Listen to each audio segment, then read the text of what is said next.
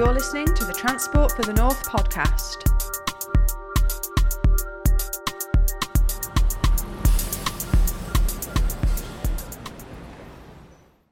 Hello and welcome to the Transport for the North podcast. I am your host, Gemma, and today we are bringing you the first in a brand new feature that we're going to bring to you every single month, giving you an overview of recent economics news and policy announcements that impact the North, our people, our economy, and of course our transport network.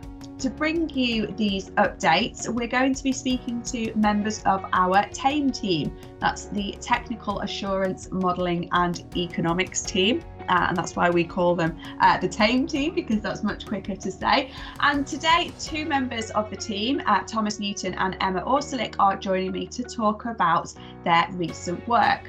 So first, we'll be talking to Thomas Newton. He is our Economics and Analysis Officer regarding the policy and economics work that he's been doing.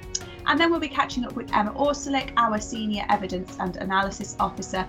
She's been leading on our visitor economy research, which you may have read about. A really exciting project that looked about the impact of the visitor economy in the North, how important it is and how we can build on and support that vital industry. So let's speak to Tom first. Welcome to the podcast. Let's have a chat with you. Tom, tell us a little bit about yourself. Remind our listeners who you are and what your role is at TFN.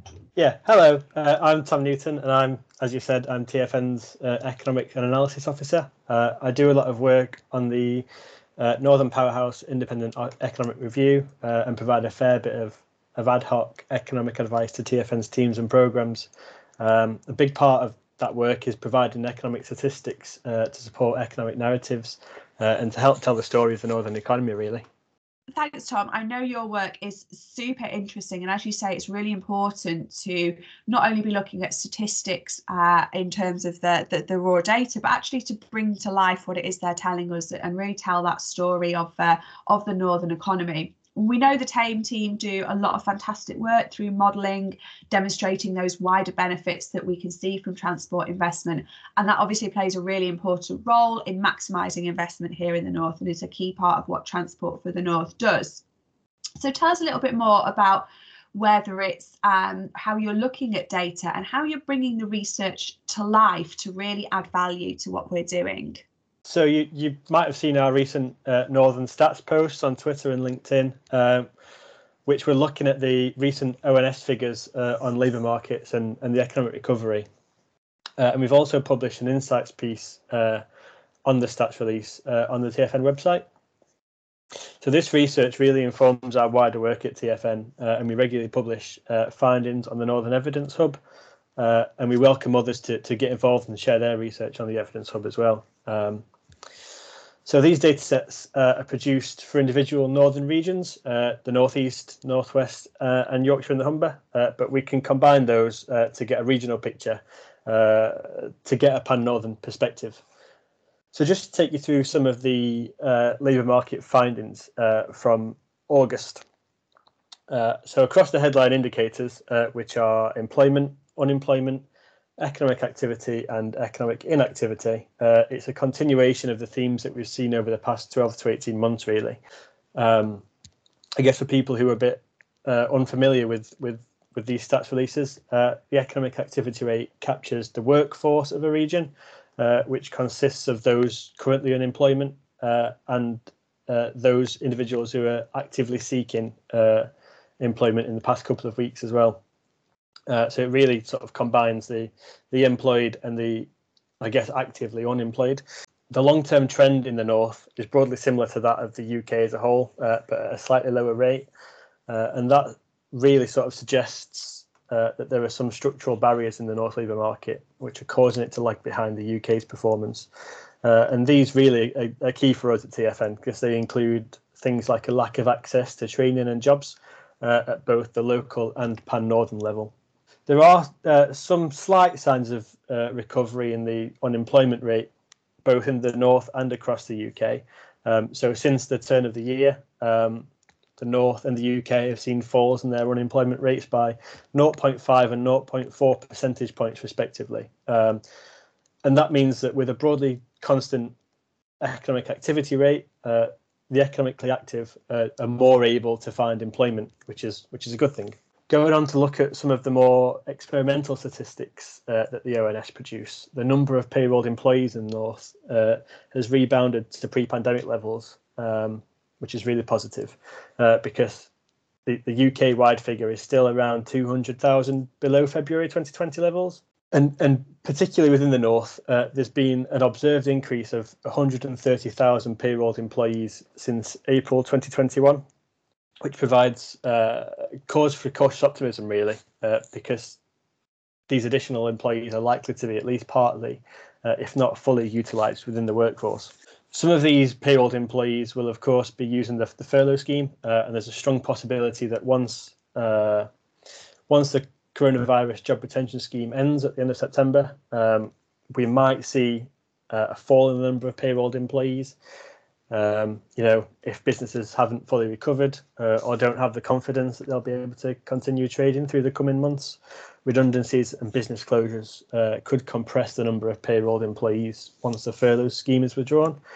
But that's something really to keep an eye on in the next few months as that support's withdrawn. Thanks, Tom. There's clearly a real wealth of data out there that shows the potential of the North, but also the challenges. And we know that our connectivity, and that's not just transport, but digital connectivity as well, really can constrain productivity if it's not right. So we really do need to keep seeing that investment to boost our economic recovery and really unleash the potential of better connecting our towns and cities and getting people to their jobs and to new and better opportunities as well. And just to let our listeners know, if you do want to see more of the graphs and analysis produced by Tom and the team, then do head over to the news and insights sections on our website, where all that data and analysis has been recently published. And of course, we share the highlights of those across our social media fields as well. So, Tom, previously you've been on the podcast talking about the Northern Evidence Academic Forum. We have now had the third meeting of that recently. So tell us a little bit about who was involved and how that went and what's coming up in number 4. Yep. So the Northern Evidence Academic Forum is a quarterly meeting which was set up by the economics team, TFN, to really draw policymakers and academics together to help share cutting-edge research and get that research implemented in society. As you mentioned, we've just had our third session, and the speakers there included Harriet Larrington Spencer from the University of Salford, Martin Lucas Smith from Cycle Streets, Dr. Caroline Mullen, who's a senior research fellow at the University of Leeds, and Dr. Jessie Matheson, who's a senior lecturer at the University of Sheffield. And we discussed, a wide range of things, really. We spoke about low traffic and active neighbourhoods, low carbon mobility and how that supports inclusive mobility. And also, I guess, just branching off, maybe diverting from transport a little bit, to look at the impact of COVID-19 and home working on the economic recovery and inequality within the North. So lots of relevant topics included there, looking at how local transport patterns have changed during the pandemic and how we can make our active travel networks more inclusive. We're also now in the really early stages of planning the next session, which is due to take place on Tuesday, the 16th of November at 12 o'clock till 2 o'clock. If you'd like to get involved or even just dial in, you can do so by emailing us at research@transportforthenorth.com. Thanks, Tom, doing the good old plug there. Yeah, absolutely. If you do want to find out more about the Northern Evidence Academic Forum, there is a page on our website. If you head over to transportforthenorth.com and search for Northern Evidence Academic Forum, you'll find all the details there. And as Tom says, do drop us a line if you're interested in getting involved as well. And of course, we will be shouting about it on social media and through our All Points North weekly email newsletter as well. So and anybody who didn't get to watch that. Do please catch up again through the following us on social media, where we often kind of give snippets and highlights, and check out all the details on the website as well. So, and it's fantastic, Tom, that we're now looking forward to the fourth of those forums. So big well done to yourself and the team for coordinating such fantastic discussions with those. It's really interesting that we always get so much engagement, a lot of questions, a lot of really great ideas generated, and just that sharing of information and insight and expertise is so important. You can catch up with all the sessions on our YouTube channel, I should say, as well. So the recordings are all there as well. Thank you very much, Tom, for joining us and giving us your insights on your area of work. We're now going to catch up with Emma. So welcome to you, Emma. Now, you've had some very exciting research published just recently, all about the visitor economy and its importance to the North. Tell us a bit about that. Hi, Gemma. Yes, so this piece of research, which was done with Atkins and Leisure Consultancy Limited, is really the first time we've undertaken a comprehensive analysis of the value of the visitor economy sector in the North, and also the role that transport plays in supporting the visitor economy. So our research has really highlighted just how valuable the visitor economy sector is to the North. For example, we've identified that a quarter, so 25% of all England's tourism spending took place in the North. That was before the pandemic, and that figure actually rises to 37% if you don't include London in those figures as well. So clearly a really significant economic impact, and our research estimated the total visitor spend across the North in 2019 was over £21 billion. And from that, the North derived a total net GVA contribution of over 12 billion. So this is a really an incredibly significant sector, which also directly provides jobs for 570,000 people, while also supporting many more indirectly through the supply chain for the sector. So we do need to factor this in when we're thinking about the COVID recovery and thinking about what the tourism sector might look like in the North in the future. We found that some of the North's big cities, such as Manchester, Leeds, Liverpool, Sheffield and Newcastle, were kind of top of the league for places to go in terms of overall visitor numbers. Although also we have a really wide range of historical and coastal towns which are very popular, such as Chester, York, Scarborough and Blackpool, not to mention all of the North's beautiful rural destinations such as Northumberland, County Durham, Cheshire, the Lake District, Peak District, Yorkshire Dales and the North York Moors. There were some really great statistics there, clearly very impressive to see and very reassuring to know that the North is such a big visitor attraction. Really interested that you highlighted some of our big cities there. Of course, many people love a city break, so much culture, shopping, all of those fantastic things to do. We've also got so many green spaces and national parks as well, which you've referenced there, which are also very popular. Now, the impact of the pandemic has obviously been very heavily felt with regards to public transport, and usage is still lower across the board in many cases.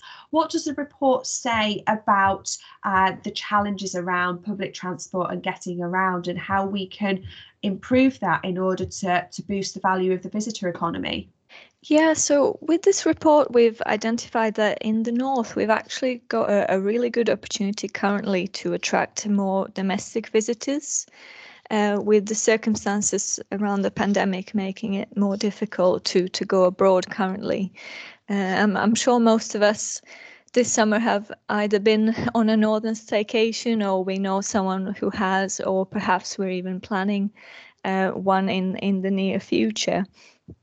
However, what we also found through this research is that most visitors who travel to and around the north currently use a private car to get around, which means we really need to consider how we manage that potential increased demand for visitor transport in a way that reduces congestion and carbon emissions as well. So we want to encourage more people to use public transport and active travel for their leisure journeys, but there are many things that could be improved here as well. When we spoke to northern residents as part of this research, they told us that they often experience a number of barriers to using public transport for visitor journeys. And some of those barriers include a relatively high cost of travel, particularly relative to using a private car. Sometimes very confusing ticketing options and very often restricted levels of service, particularly in the evenings and on weekends, which may make it difficult for people to undertake those leisure journeys. We also found that rural areas particularly often have poor connectivity in terms of public transport, and we also identified a range of different accessibility and inclusion issues, particularly for families travelling together, for passengers with mobility or other health issues, and also those travelling with bikes, for example, or heavy luggage. So to address some of those issues, we've developed a number of recommendations as part of this study, which are intended to make transport easier to use and more sustainable and inclusive, and also better aligned to the needs of all our visitors travelling to and within the north. Some of these recommendations include increased safety messaging, for example, to support and encourage travel on public transport post-COVID.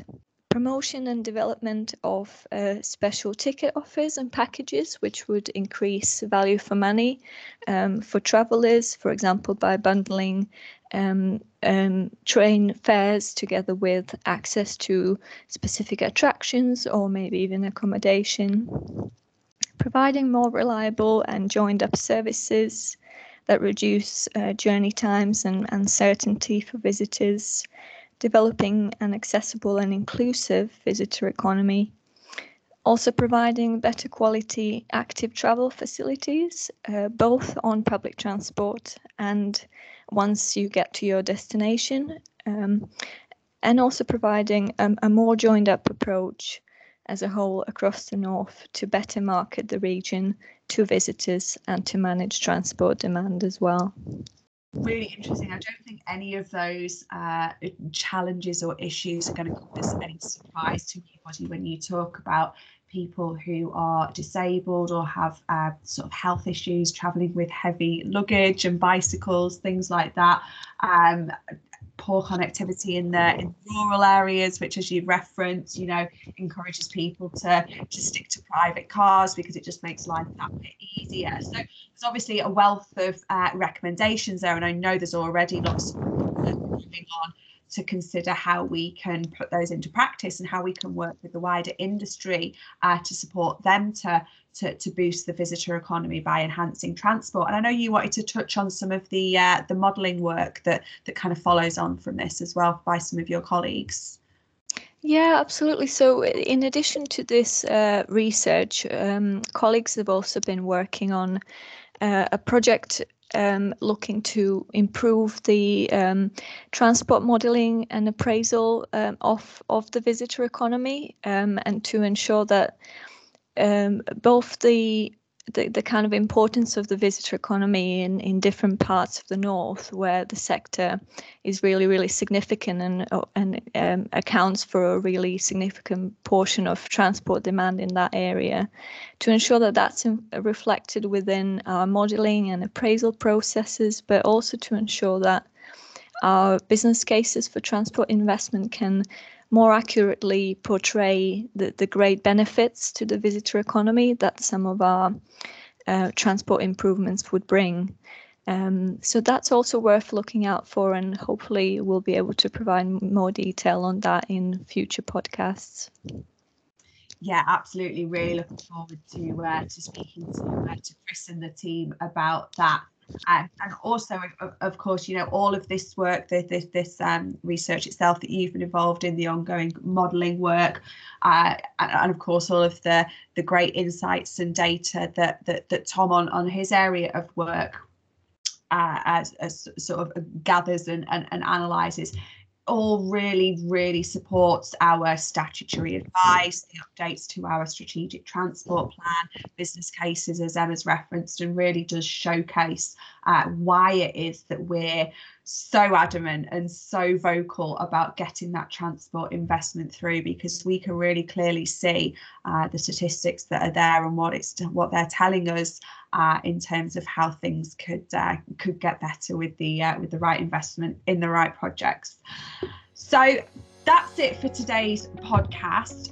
Thank you so much to Tom and Emma for joining me. And as I said at the start, we're going to do a monthly catch up with colleagues from our economics and policy teams, again, to help showcase some of the wealth of data that TFN is gathering and working on, and how it feeds into our plans and recommendations and our statutory advice that we provide to the government. So do keep your eye out for the next podcast. And of course, as Emma referenced as well, we're going to talk some more about modelling and visitor economy in future episodes as well. Make sure you signed up to our All Points North newsletter by the box at the bottom of the website homepage, and stay tuned for more podcasts very soon. Thank you so much for listening. Thanks for listening to the Transport for the North podcast. Don't forget you can subscribe on Spotify and SoundCloud so you never miss an episode. You can find us on Twitter, LinkedIn and Facebook for all our latest updates. And join us on our website where you can find all the latest news and sign up to our All Points North newsletter.